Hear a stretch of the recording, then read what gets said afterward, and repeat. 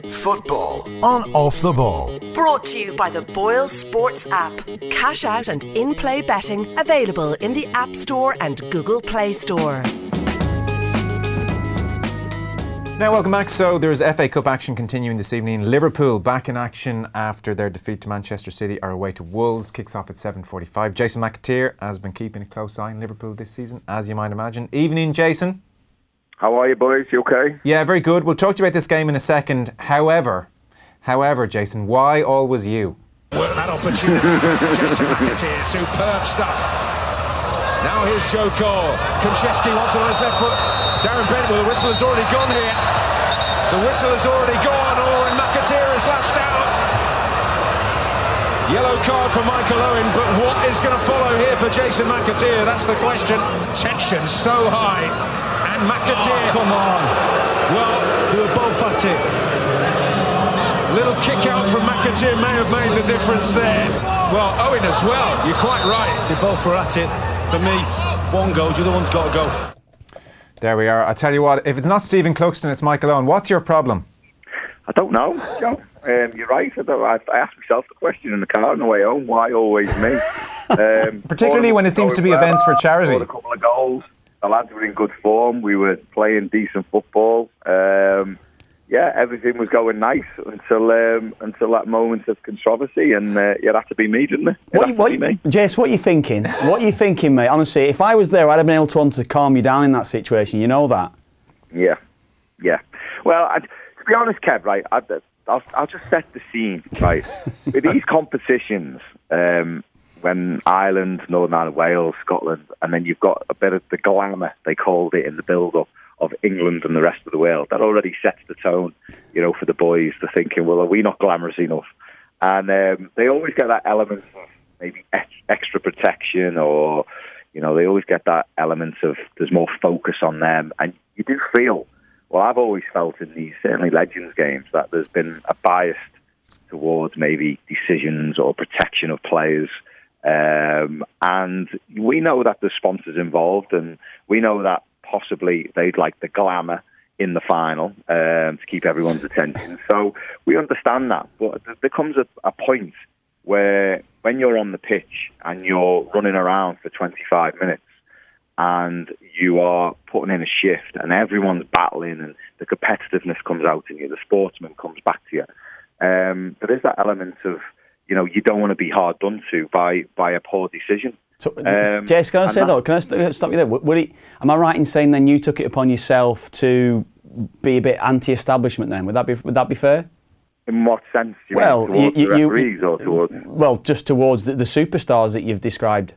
No, not at all. I mean, I totally understand. I understand it, and I get it, and it's something that maybe you've got to live with. But at the end of the day, if one of them kicks out at you, then you've got to stand your own, haven't you? You've got to protect yourself. You've got to ask the question why they did it. And unfortunately, in that moment where it's intense and that situation, and I was breathing out me proverbial, it's very difficult to calm down very quickly. So it was a situation that escalated. Unfortunately, it was Michael Owen, because he probably was one of them players I would say would be slightly more protected or looked after. And the referee made an absolutely atrocious call and sent me off and not him. Now, I'm not saying I should not have been sent off. I was a bit petulant. I didn't kick him up the backside. I pushed him with my foot, which was a kind of like a loving kind of, go on, off you go. And Michael understood that. He didn't get hurt. He wasn't hurt by it. But the referee should have understood that. Now, they were Latvian. Now, I don't know why Soccer Sixes chose Latvian referees, but they did. And there was not a bit of common sense was involved. Now, if he wants to send me off, then fine, send me off. But Michael Owen should have been sent off for his part in that incident. And he wasn't. He was protected. And I said it on the telly. Maybe it was because it was Michael Owen and it was England, and the referees were slightly more lenient towards towards these kind of situations. I've misjudged. We paid the price. I've misjudged the mood here. I thought we were going to come on and have a big laugh about it. Actually, Well, you're genuinely a bit annoyed about it. Come on, let's lighten it up. What do you want to know? Well, I'll tell you what I would say, though. What did Michael Owen say afterwards? You knew each other reasonibly well, or did you have a year together, or no, as players? Oh, mate, years. Years, okay. Together, So you know each other. He comes through with it. Listen, there's absolutely no problem with me and Michael Owen now. We talked to each other in the car afterwards.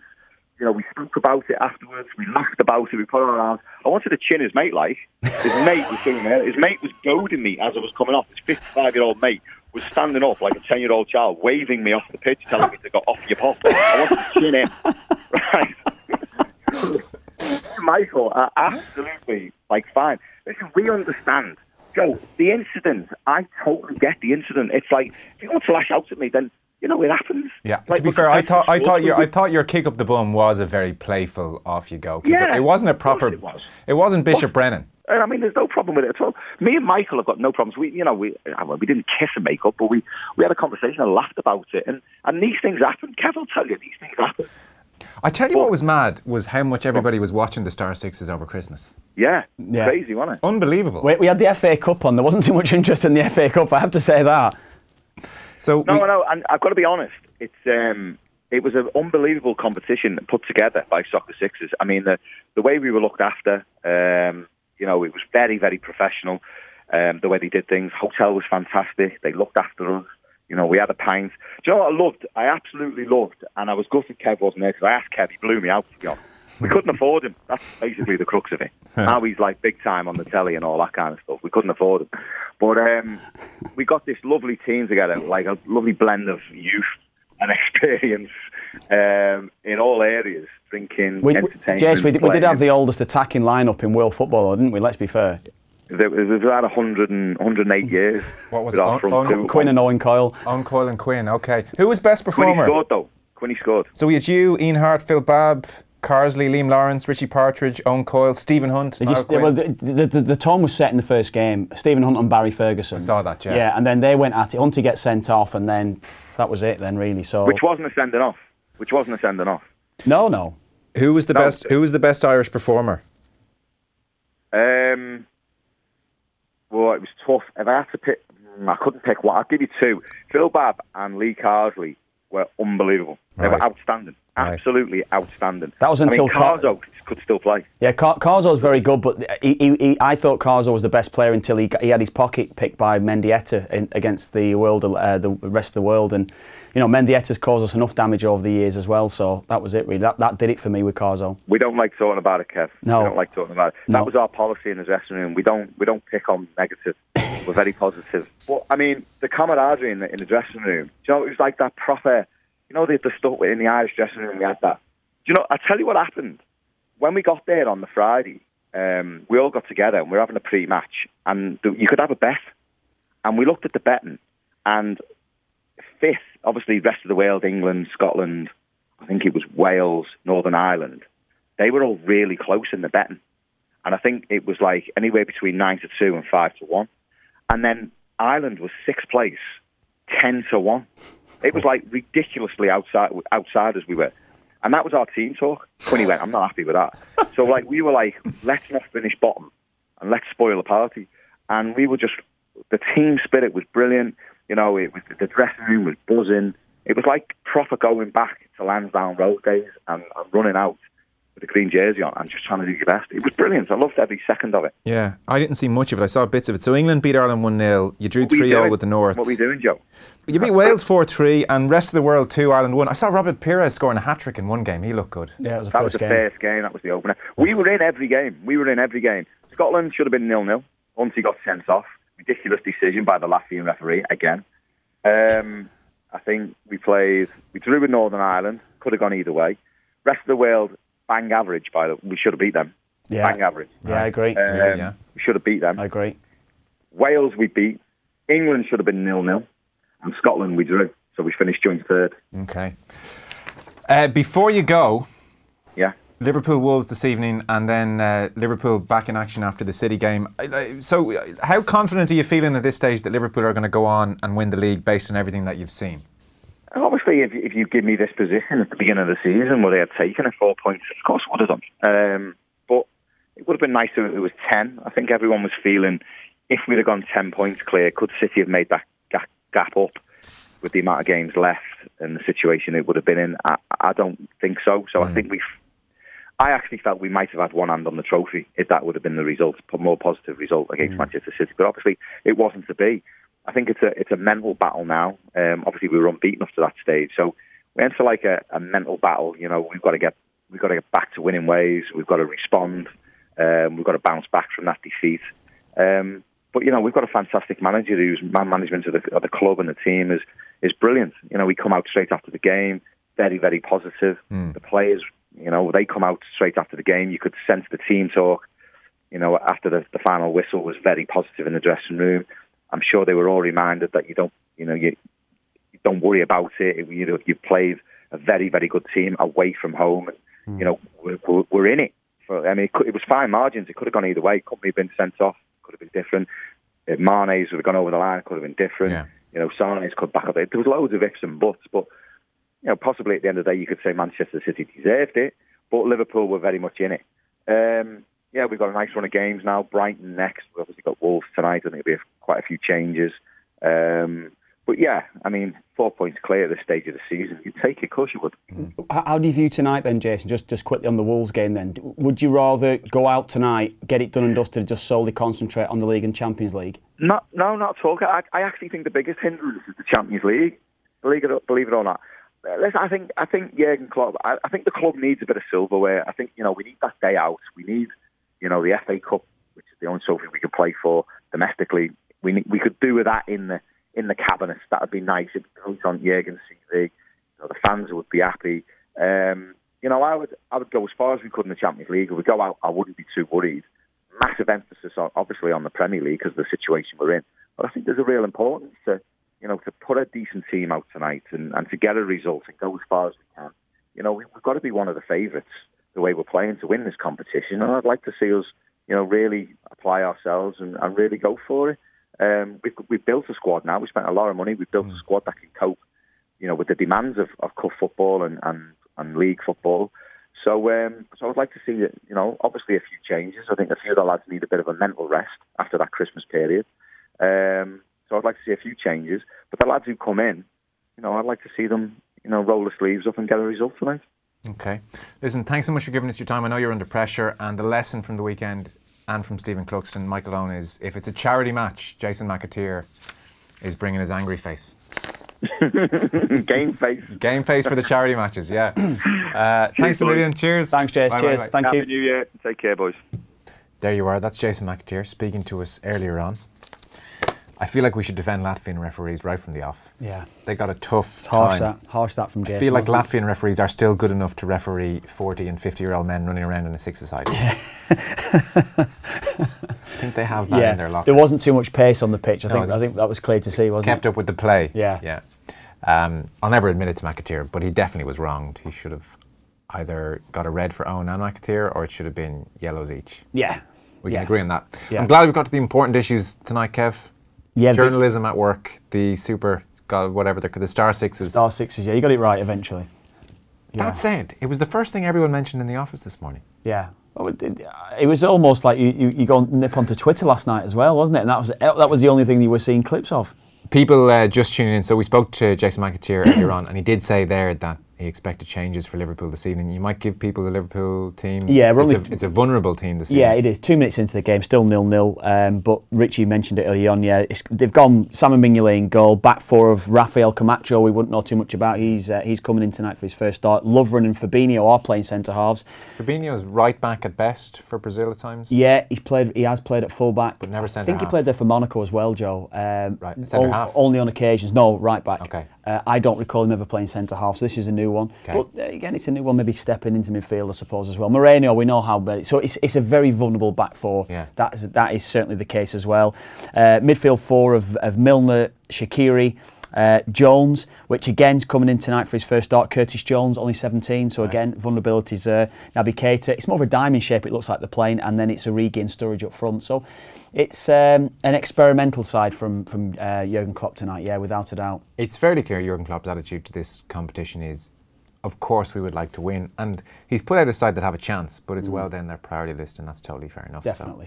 So, they're just underway. Wolves are in. No, it's offside. Okay. 4 minutes gone, 0-0 at Molineux. After 8 o'clock, we're going to be talking rugby. Rory O'Connor and Keith Wood on the way. Football on Off the Ball. Brought to you by the Boyle Sports app.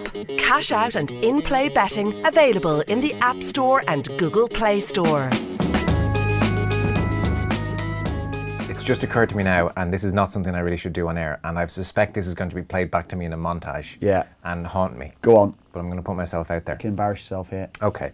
So on occasion I played football, and when I hit a shot Senior League. When I hit a shot from outside the box, it looked to me like the ball was moving incredibly slowly to the far corner, you know?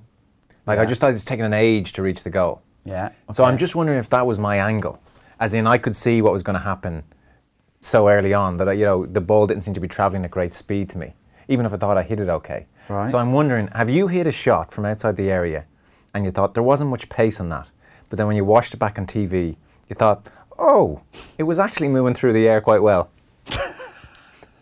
Oh my God. Are we on air talking about this? What the hell are you on about? Right, we'll move on.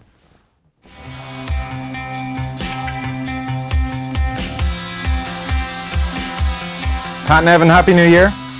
And happy to you too, Joe, and to you, Kevin. Hello, Patrick. All good? Very well. You didn't hear any of the last 30 seconds. Did you hear that question, Joe? Pat, you just asked me. I'm just going to dig him out of a hole there. Please do. Right, I think what you're talking about is when you hit it and you don't feel it. It just comes off so smoothly, and it's a clean hit. It's like that golf shot you hit where you don't feel anything and it goes 200 yards. It's just timing. Yeah. You've hit something timed well. It feels like nothing, but it's clean and it's pure. And all those slimy left footers do it all the time, and all us right footers struggle to do it that often. So that's. Do you know what, Pat? That wasn't my issue. To be in fair. Joe's defence here, Joe is the face of rugby over here now, but he's actually a very good footballer. He can actually play a little bit. He can play. That was not the reason I brought that up. I was just genuinely curious if when you hit a ball, it actually was travelling faster than you might have thought when you hit it. Not because you hit it sweetly and didn't feel it, but actually just because your angle, you could see it going in all the way and you were probably willing it to go a bit faster. Yeah. I don't know. No, okay. No, fine. I haven't said no, I didn't, but obviously, yeah. I've taken us down a difficult route right from the off. I did my best there. I did my best. I know you did. No, I know you gave me an out there, but I have to be honest and say that's not what I meant. I did mean something other than that. But anyway, we'll move on. Did you score many from outside the box, Pat? The vast majority were inside the box, but yeah, a few outside the box. I probably scored more headers than I scored shots from outside the box. Just arriving across your fullback and getting into a good area. Always, yeah. But all totally different. Oddly enough, someone asked me recently, did I have a kind of montage of goals I'd scored? You could put online or something. I went, no, not really. So I looked through some old stuff, and they're just completely and utterly different.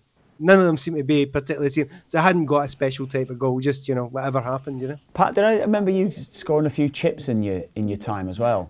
I will own up to the scoop. If it was anything, that the was scoop the one. was it was my a scoop, yeah. Yeah, so 1-on-1 with the keepers of that, not a chip, a scoop. I'm trying to think, who was the player who did it for Manchester United? It was, I was a great player. Poborski. Yeah. A few years after I'd done it against Manchester United, he done it for Man United. But no, he did it in the Euros. He did it for the Czech Republic in Euro '96. Exactly. There was a few that have done that one. I don't know why people don't do it more often, although I have got one suggestion. At training, I always used to get 1-on-1s with Neville Southall when I was at Everton.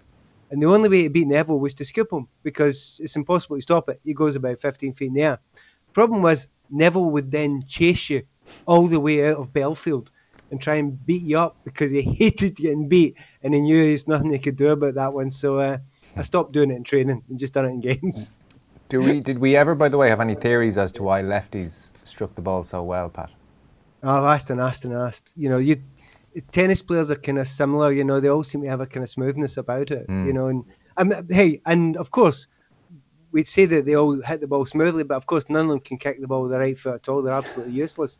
So what the Lord giveth away, He takes with something else. It is true. You don't see many lefties with a right foot. I No, don't they know. can't. We have the argument with Dave McIntyre. Dave's like, how can a professional footballer not kick the ball with his bad foot? It's like, don't know, Dave. But yeah, I mean, even when you're doing the little shooting drills and you get little one played to your right foot, it was almost if you're trying to wind your body up in a certain way to have. The only one I used to have was maybe just try and curl it, just try and Swinger, just whip your foot round it, and that was it. I'd have a decent enough strike on my left, but on my right, nothing. No good. Nothing. So, Pat, this is the first time, obviously, you've been on in the new year, and there's just a ton of stuff which has happened. We were remarking earlier on in the show that it is strange. You know, you've Christmas, and it feels like match of the day is on every day, and you lose track of what games are on when, and suddenly you emerge, and Manchester City have this game to keep the league alive against Liverpool on Thursday. It was amazing how it all happened. I missed all the Manchester City losses with one thing and another. So we want to talk about that. There's Solskjaer at Manchester United, which is very interesting. There's goings on at Chelsea between buying and selling young players, which I'm sure people would like your opinions on. Before all that, just very briefly, because I appreciate this conversation can become tiresome. The FA Cup third round generally provokes much navel-gazing amongst FA Cup lovers.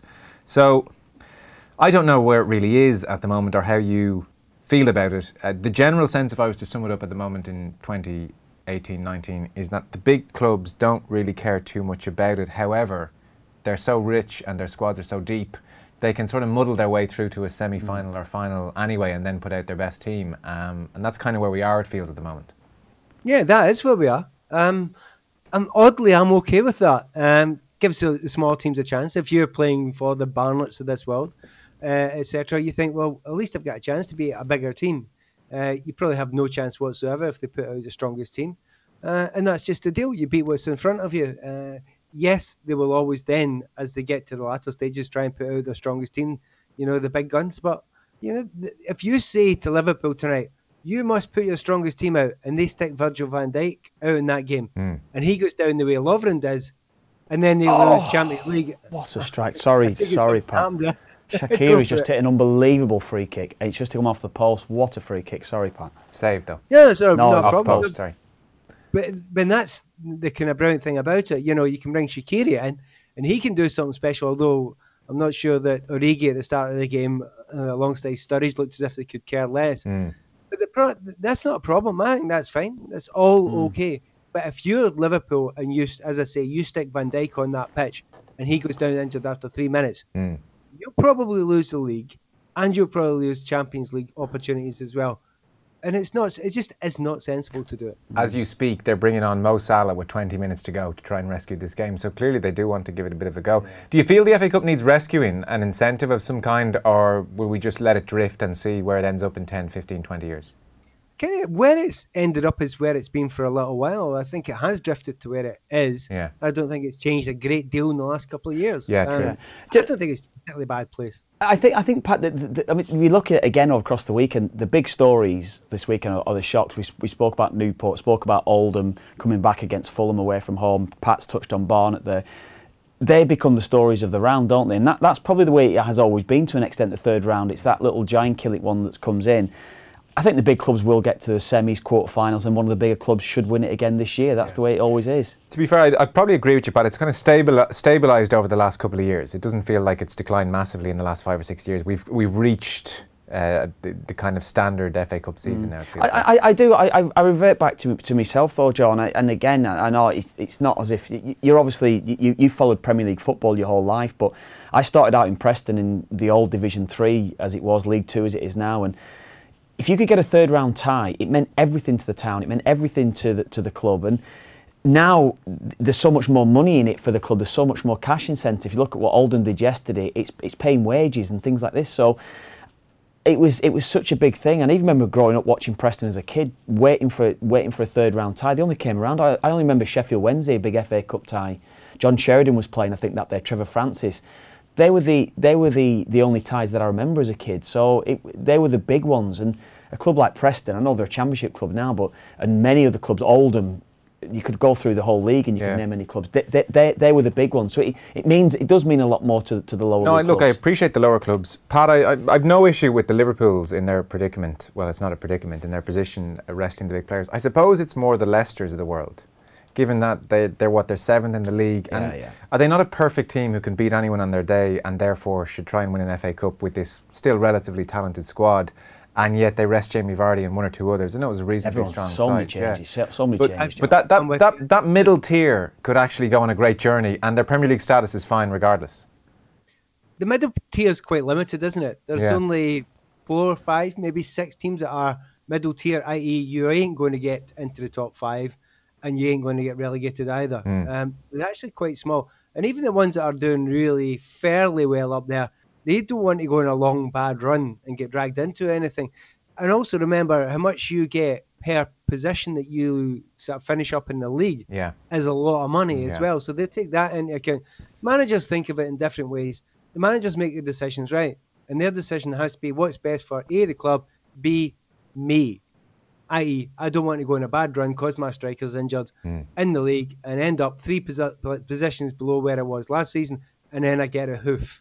And that's how they think of it. They don't think of it in the kind of wider glory ways that other people do.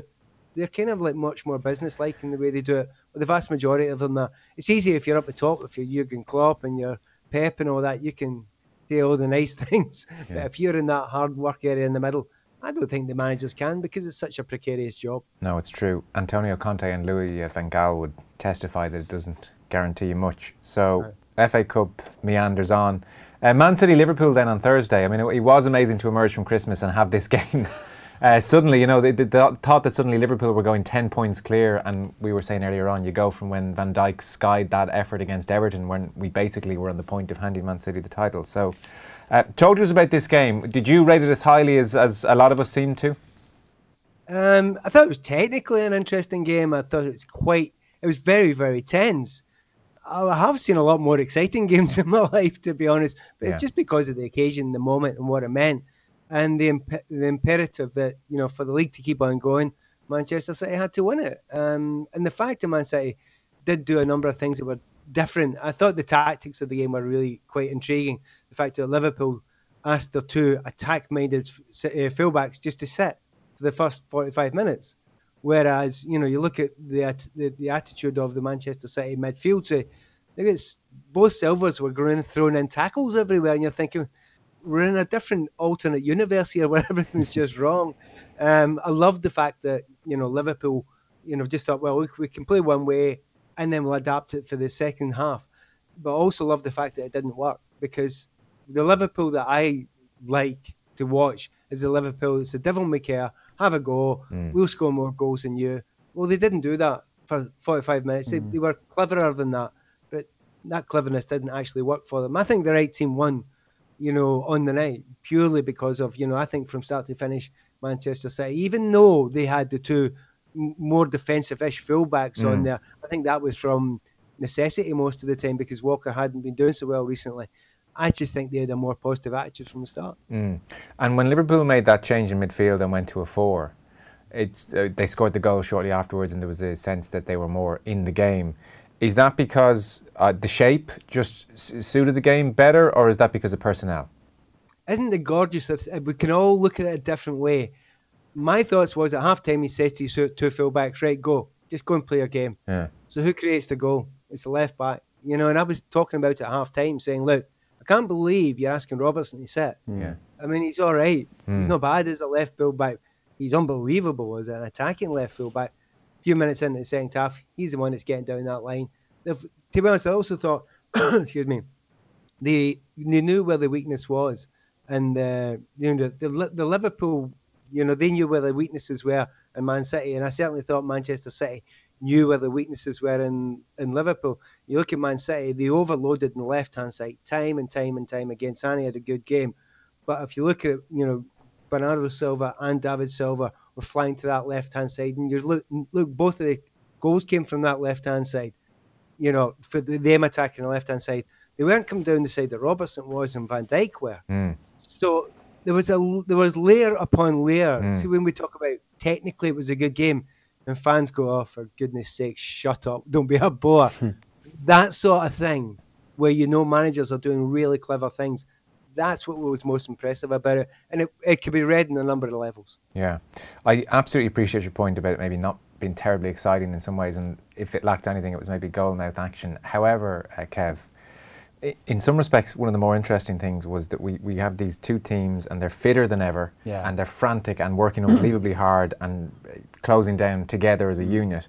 And so it's got almost this old school British quality of pressure and hard work and rolling up your sleeves.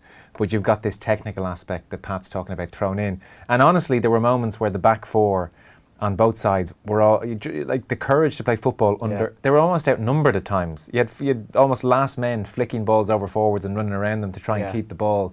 I just thought there were so many moments where I thought this is unbelievably courageous football. You're right, risky passing into midfield.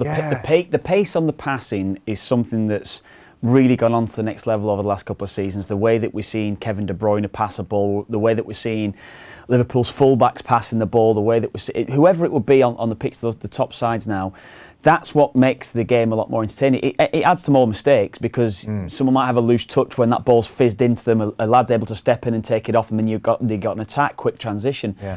But I like that element of it. I like the pace in the game. That there was an element of mistakes at times, but the mistakes were being capitalised, and it was a quick counter against it. You could argue the mistakes were forced errors as opposed to unforced. Most definitely, definitely. I really enjoyed it. I enjoyed the rivalry within that game.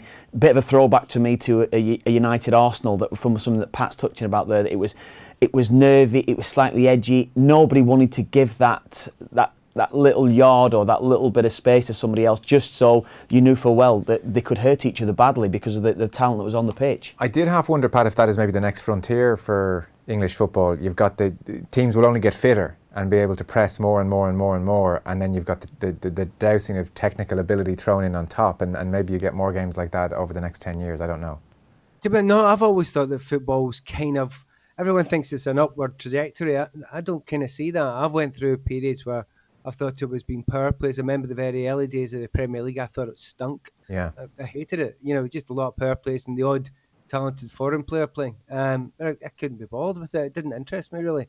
And then it got more technical, and then other technical things happened, and then the power players have to come in again, and then it's a lot more about pure speed. But you're right. As soon as one area gets really, really strong, then it loses its like Barcelona got absolutely brilliant with these little guys that are ping, ping, ping, ping, ping. Well, that's fine. But eventually you'll get power players that will be able to sort of overrun them in certain situations. It's fair enough them having the ball for 75-80% of the game. But if you've got 8 guys that are 6'3" and you get a couple of corners, you'll probably score. So you have to get some sort of balance in it. And I think it's adapting the balances, but I do take your point, and I agree with it, about an Englishness about that game that I didn't expect from them. Those brave balls at the start. But see, with 10-15 minutes to go, I've never seen Company hoof the ball so many times in my life. And I'm thinking, good on you, mate.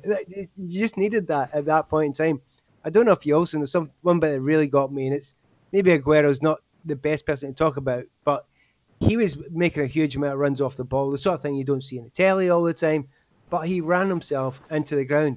And see, we have about 3 minutes to go. If you ever get a chance to see it going, he chases down a ball, he doesn't get it, he chases wide, and then he stops and he tries to start again, and he can't. He just can't move. He just stops. He can't. You'd almost think he's actually never ran that hard in his life. Yeah. So it's impressive that you're actually getting that Englishness, actually getting into, or Britishness, maybe whatever you call it, going on to those players who are real technical players as well. And if you add both those things together, then that'll be brilliant to watch. I just going back to your original point about the FA Cup and things like this, Joe, as well. It's maybe going off it a bit, but I think it shows the quality in both City and Liverpool sides and the gulf between it. City played a weakened side to an extent yesterday, yet you're bringing De Bruyne in, you're bringing talent. Look at Liverpool's squad here tonight. They're not playing the same type of football because they simply can't. Whereas City, whichever of the 24 or whatever, 25 players that's going to go in, they know exactly what to do. They can play the same way. They've got the same amount of ability. Liverpool's second string is not of the level that the first 11 would be, or the first 14 would be. No, it's true. I think it was Rotherham they beat, wasn't it? Rotherham, yeah. Yeah, I think their manager said that Man City's slowest player today was quicker than our quickest player. It could have been 4 up in 10 minutes. Really could have been. Kind of an interesting one, Pat, then. So do you think over the next kind of 5-10 years that the next batch of managers, is it increased fitness that is going to change the game the most, and actually the tactics that you can implement, given that you've got fitter and faster players who can do more things, even just in terms of the ground they're covering? Or will it be increased technical ability which will change what we're seeing? I think you're talking about Manchester City there. Yeah, they're quick, but they're all good technically. I'm not too sure the technical abilities are that massively above what they've been in the past. It's just that they're all here.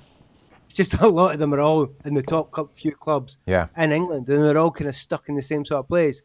I watched the technical abilities of the players mid to lower in the Premier League, and I don't think there's a massive change there, to be honest, in the last 15, 20 years.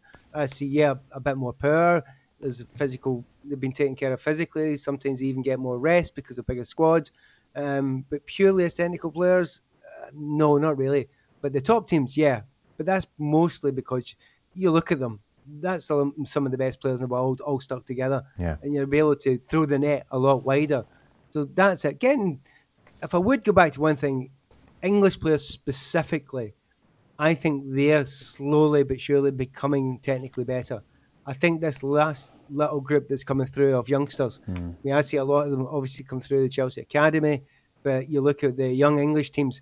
Now, I've watched English teams, I've been involved with Scotland, we've won European Championships at under 18s and stuff like that, and it has had no effect long term.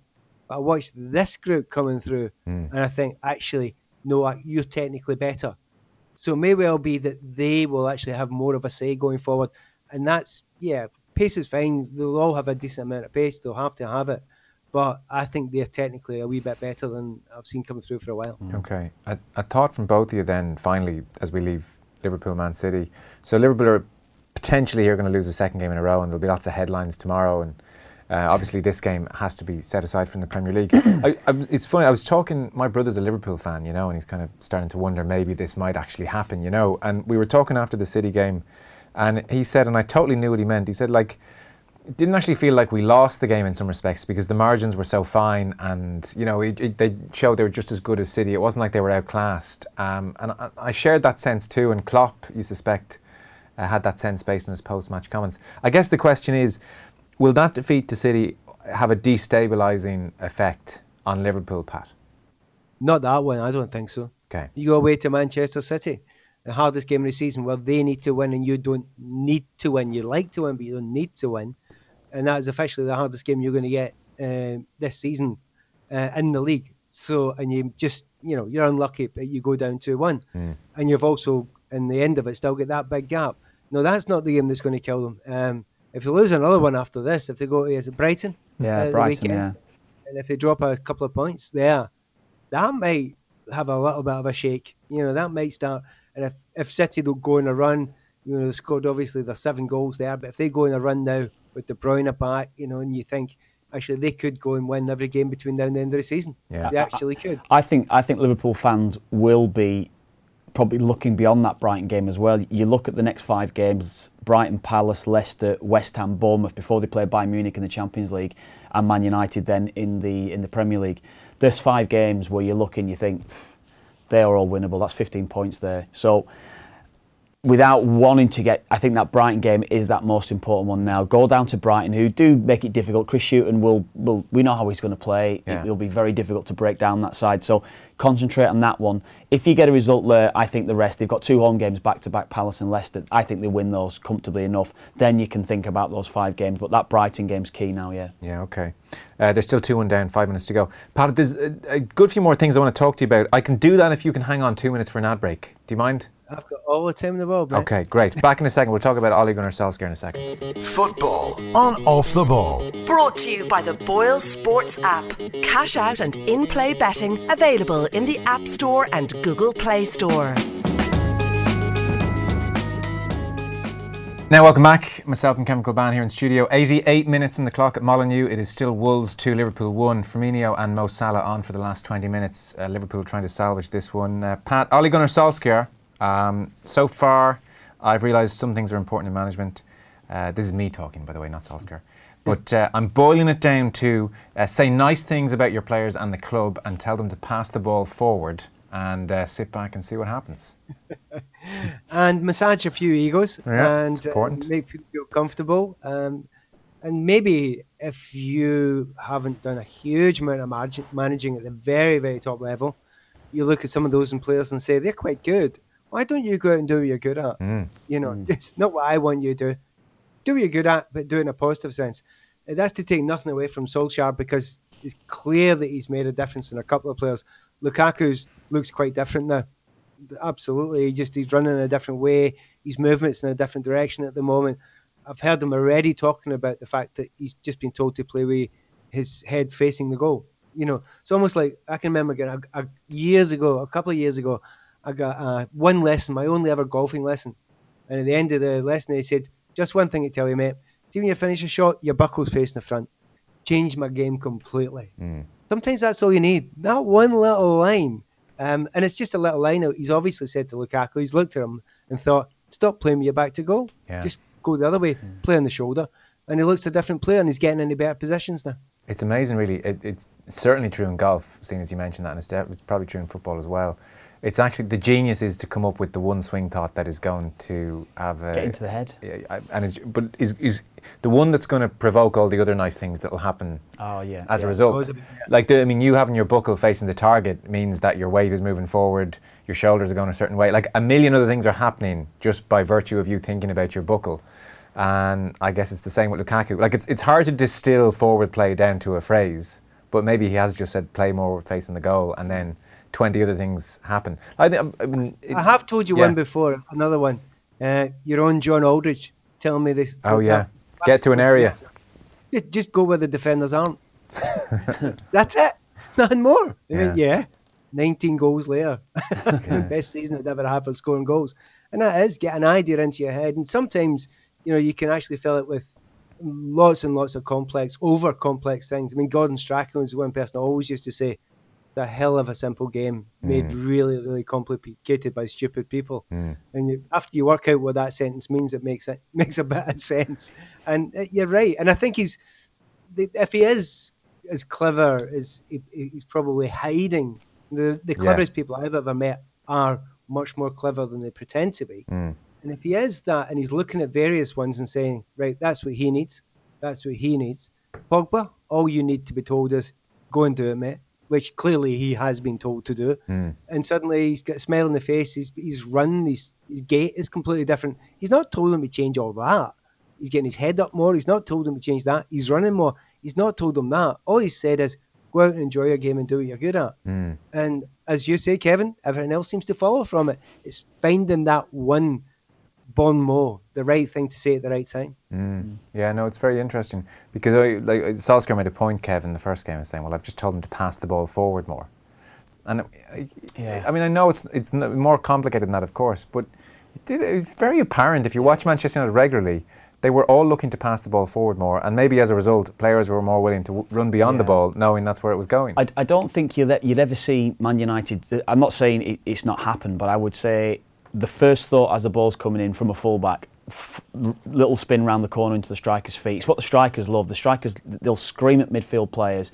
It's something that you would regularly have seen. Man United fans would have seen the pass from Roy Keane. Roy Keane immediately, Paul Scholes, spin round the corner, follow your path. Little things like that. We talk about patterns on the pitch. As it's coming in, to have that picture, you're spinning it into the striker's feet. It gives a striker more time in the ball. Striker's quite happy that he's got a runner coming in from a wide area. It's coming across the face of him, or even the second midfielder that's going beyond to take it off the face of the centre forward as well. Little things like this, whereas that's what you see now. I've not seen it from Matic this season. I've not, or for a good while. I've not seen it from even Pogba. Far too many touches on the ball. How many times have we said that when we've been here? Too many touches. Whereas it might be 1 and 2 touch now that we're seeing from them. 1 touch at your feet, fire it in, or even first time if the weight's right on the pass. That's what you see more from United now. Is that a Ferguson thing, Pat? I know you haven't worked under a huge amount, or maybe you've heard bits and bobs about him. That simple 3 to 4 line sentence which can transform a player's game. Did Ferguson have that knack? Was that his style at all?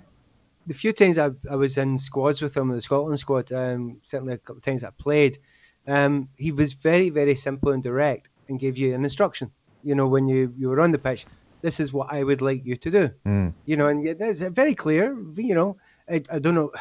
You're going to get by that guy. You're going to get the byline, and I'll probably count how many times you get to the byline. And you're thinking, right, I need to figure out 100 ways to do that, but I'll figure it out and I'll get there. And it was a real kind of, yes, I know what I need to do, but also, yeah, but I know you trust me to do it. And so it was a kind of, you almost got both from that. You know, there's more than one way to do that. You can do that through drills. We've all done them drills before. It looks to me like they've been doing that drill where, you know, Kevin, you'll remember it many, many times. You know, if you play a ball in a 7-a-side game, but if you don't move after playing it, it's a foul against you. Yeah. So you have to play the ball, then move, and if you don't move, foul against you. But there's all sorts of versions of that. In the Barcelona one, where they used to, if you didn't play a forward pass in the little game you were playing, and the forward pass was on, you lose possession. It's a bit like that. Within 2 passes, play it forward.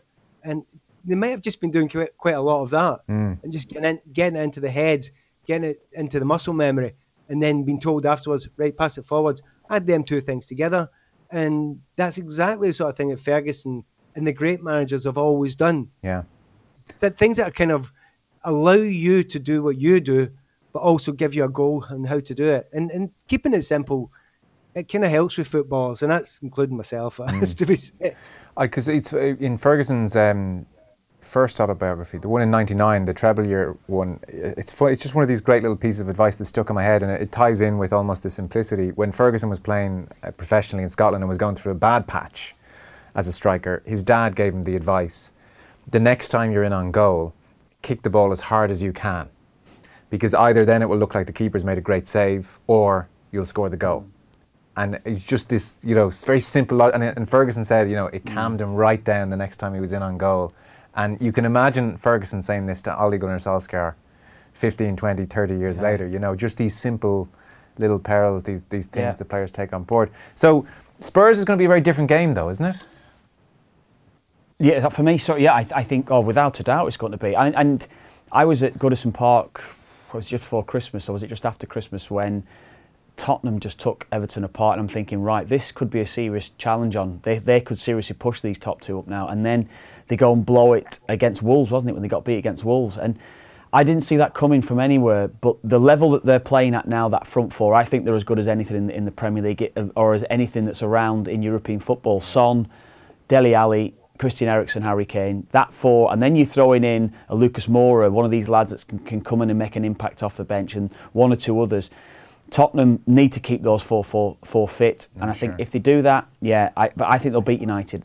On current form, I think United, come into it, brilliant that they've won the 5 games, but the level of performance on the pitch is not what Tottenham are at, no, I don't think so. Because, I mean, attack and enjoy yourselves doesn't feel quite sophisticated enough for Spurs, Pat. Yeah, I mean, I've loved watching them as a team, but they've got a couple of particular difficulties coming up. They've got Chelsea tomorrow night in the Carabao Cup.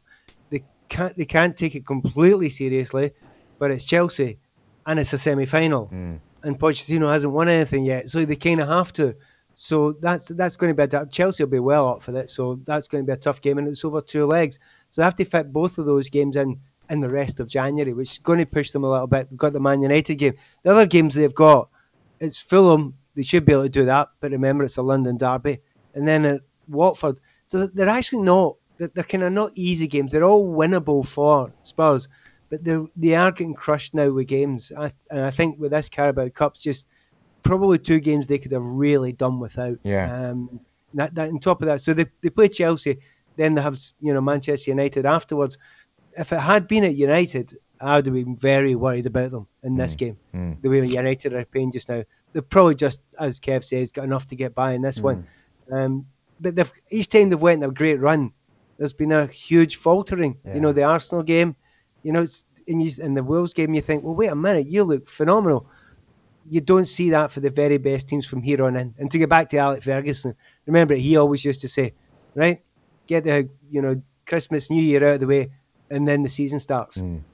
For Spurs, they've been running at full tilt just to keep in touch. And I think, looking at Man City and Liverpool, I think the season starts now for them. Yeah. We do want to get your thoughts on what's going on at Chelsea then. It's very interesting. So £60 million sterling, give or take, depending on pre-Brexit and post-Brexit, but Christian Pulisic has been signed, 20 years of age, from Dortmund. He's broken all sorts of Bundesliga records, youngest player to score 2 goals in a game, etc. First team opportunities limited this season. Sancho seems to have taken his place. So Chelsea buying him, and it seems, considering, although they may be saying they're not anymore, but considering an offer for Callum Hudson-Odoi, who's 18 years of age, Bayern Munich willing to pay 30 million for him. They play in similar positions. Kev, I remember, was it last year you watched England, Argentina underage and came into the office? I don't know if you said it on air, but to be fair to you, I did. You said Hudson-Odoi, I think you said he has everything. Yeah, well, Pat just touched on it earlier on about the talent that's within the English youth structure. Yeah. And they played Argentina that day. Technically, they were so far. McEachran is another one that plays at Chelsea that Pat would know of as well. Sancho's from that side, Foden, Hudson-Odoi. Hudson-Odoi, physically he has it, technically he has it, and I saw a player there that I would just, you think, wow. I saw Sancho playing in that youth side with Foden, and Brahim Diaz has just gone to Real Madrid today for 18 million. Unbelievably talented. I mean, incredibly talented footballer, and seeing the way that he just took apart Nottingham Forest at the weekend as well, something that I wanted to touch on to Pat there as well, to say, well, where does he go? Why sign Pulisic for 60 million or Pulisic for 60 million when you've got Hudson-Odoi, who's as good if not better? He's on the level of Sancho. They've come through the system together. So why on earth is he going to sit around? What's in his mind? Think I'm going to go and sit around at Chelsea when I'm just not going to get a game here. What's the point? I have to say, Pat, if I was a young talented player, it would be the last place on earth I would go near Chelsea. So this is a strange interaction, or isn't it? Yes, from one angle, but from another angle, what age is Willian? 30, 31 now. You know how much time he got left? 2 to 3 years. Those players are 18, 19, 20. Yeah. They're just growing into their best time, exactly the same position. Chelsea like to have 2 players in that sort of position. I don't know if you've seen a great deal of Pulisic. You're going to love watching him. Right, I haven't seen much of him, no. You're going to like watching him. He is lightning quick, beautiful skills. Some of them are just outrageous, kind of, oh, you can't do that. Somebody's going to kick you if you do that kind of skills. But it's not done for any other reason than to get by people. He's not getting on at the moment because of Jadon Sancho, because A, he's playing well. They're at the top of the league. He got injured. Sancho come in, does really well. Well, you don't get your place back. Yeah. It's not more complicated than that. He is a good player. There is one other thing, if you're going to be slightly cynical about it. He is American. That's the market that Chelsea are very interested in, and I don't mean players. I mean the marketplace they'd like to get to. The World Cup's coming up in the US as well, just when Pulisic will be at his very, very best. So, you know, sometimes players are bought not just for what they can add on the pitch, but what they can add off it as well. It seems like a lot of money for me for that player. I would agree. If it was 30 or 35, I think a lot of people would have nodded sagely.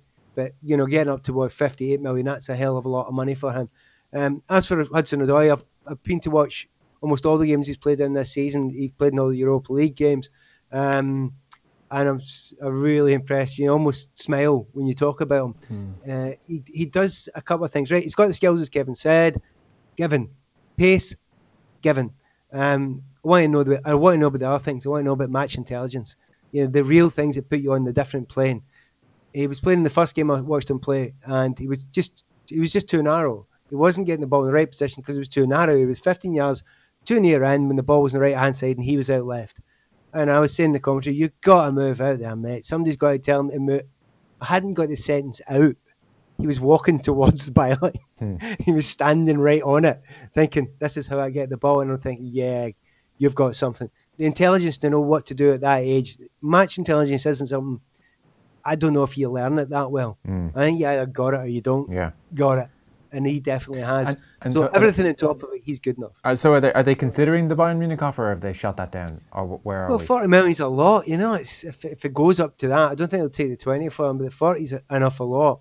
There are weaknesses to his game. Okay. Still, and whether he'll go over those weaknesses, he would come on against Watford. I was at that game, Chelsea-Watford, or Watford-Chelsea, in boxing, since Stephen's Day, sorry. Forgetting where I am. Yeah. And he came on, and he was basically bullied off the ball by the entire time by the defenders at Watford. This is the big boys now. It's a wee bit different here, and it takes a wee bit of learning that. And I was a wee bit disappointed that he didn't do better against Watford, and he went off with an alleged injury, a hamstring injury. But there's still things to learn. There's still things to do. He's not the finished package. But 40 million, what does that get you these days? Yeah, exactly. It is just striking that they'll spend all this money on Pulisic and maybe not try and develop Hudson-Odoi. Maybe it just ties in with that wider sense that for all these brilliant FA Youth Cup teams, I think they've won 5 in a row. Loftus-Cheek is about the only player who's really emerged. I'll be honest with you. Yeah. I've not really seen many coming through that I've thought were good enough. Okay, really? They win and they win and they win. Yeah. It's a big difference from going and being good enough to go and play. We're a team that's full of, World Cup winners and things like that. You got to be something else. You got to be absolutely off the scale. I thought Tammy Abraham's probably the closest I thought he's got a chance. Other than that, Loftus-Cheek, there's more. He needs to learn more things in his game. He needs to be at the last 90 minutes, all that sort of stuff. So no absolute sticker-on definites are good enough for Chelsea. Solanke was the one before that everyone's talking about. Well, what's he doing now? He's going to get another move, and he's not really made an impression. You got to come through. You got to be not good. You got to be absolutely brilliant to get through those systems, and that's Manchester City, and that's Chelsea as well. Yeah, fair enough. As for Chelsea, Kev, it's just a nice cottage industry to have all these players that they can sell off as well. Yeah, that's the industry. Pat will know a lot more than me. The industry is making money for them. So for all that we're talking about Chelsea. In our minds, they're not developing them, but they are, because the money that they're generating from buying in youth from around Europe and around the world, selling them on to different clubs, they have been a success. It's been a massive success for Chelsea over the last 10 years or so, and the amount of players that's come through that academy that we're seeing around, the Lukaku's, the De Bruyne's, they've been bought in and sold on, and that's how the system's working for them, and it is making a lot of money. I can tell you one other thing from the system. Stephen, they get a young Scottish player come down recently, and they got him and his parents in, and they said, right, they spent a lot of money getting them in. He said, you probably won't play for the first team. You'll never get there, but we'll make you as good as you can possibly be, and you'll have a great career if you have the right attitude, if you've got all the attributes. So they don't give them nonsense. They don't BS them. They get them down and say, we will give you a fantastic education in football, and you will get as far as you possibly can get after this education in football. So the normal shouting and bawling is, they don't get the opportunities. They're being held back at Chelsea. It's absolute nonsense. If you're not good enough, you go out on loan. You go to Vitesse, you go to wherever, and you learn your trade, and you go on, and you maximise the potential of what you can do. By the way, there was one other player I forgot to mention there, Ampadu. He was got from someone else, but wow, he's Joe liked him. You liked him when you saw him play, didn't you, against us? Yeah. Just one thing, you mentioned football education as well, though, Pat. Privately educated as well. That's another thing. Man City and Chelsea both do that. You get a private education. So if you're a kid that's coming in, you're going to get private education to 16, 18. As a parent, that's something as well that's going to take your child forward for the rest of their lives as well. So that's another incentive. Yeah. No, I must say, if I was a parent and a kid was given a chance to go to City, where they would never play in the senior team, or to go to a championship club where they may get in eventually, I still think I'd lean towards City in the hope that they get the best football education and just let them know early doors, you're going to be turfed out at 18, 19, but hopefully you'll be ready. That's the business model. It is, and well, that's the moral model. The business model is the one that Kev's talking about. Yeah, it makes Chelsea a fortune. They spend a lot of money on it. They've got the best facilities imaginable. They give them every opportunity. They pay them well, but in the end, they sell. And they sell very well. They make massive profits. And even a lot of the players that you talk about that were brought in and people say they were failures at Chelsea, have a look at how many of them were sold on for profits. The real shock. So you say it's an industry. Cottage industries may be doing it down a wee bit. With the money involved. Good news for the FA Cup. 4th round, Manchester United against Arsenal. Excellent stuff. I like that. I'll take that. Okay. That was important. I wanted to know, Liverpool did go out there, yes. Yeah, we did mention that. Sorry, Liverpool out, Wolves go through. Yeah, Wolves 2-1. Yeah. Jurgen Klopp devastated. It's not that I wanted Liverpool to go out. It's just that Liverpool, that game had to go to a result tonight with yesterday's game. Now I know which game I'm doing next Monday night. Good, I'm happy. Right, what game are you doing? Manchester City next week, isn't it? Next Monday. Oh, is it? So okay. I'll be doing that game. Okay. but it was going to be cancelled if it was a draw tonight. Okay, very good. The selfishness of us pundits. Listen, it's all we care about, really. Listen, thanks a million. I guess we'll talk when we talk. Thanks. See you. Look forward to it. All right, See you Pat. guys. Cheers. See everyone Cheers. listening. Football on Off the Ball. Brought to you by the Boyle Sports app. Cash out and in-play betting available in the App Store and Google Play Store.